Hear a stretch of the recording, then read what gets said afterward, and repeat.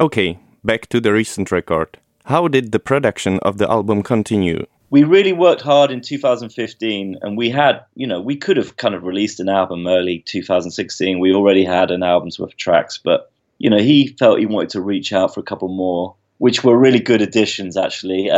Carla being one of them. That was the very last track that we finished. Another track called Dr. Buzz, which was a very cool track that came quite late as well. So the second year was more kind of putting finishing touches on stuff and, just really scrubbing up the record. We took great care over everything. We really wanted it to be as good as it could possibly be. Nothing's on there that wasn't really thought about and treated with love, I guess.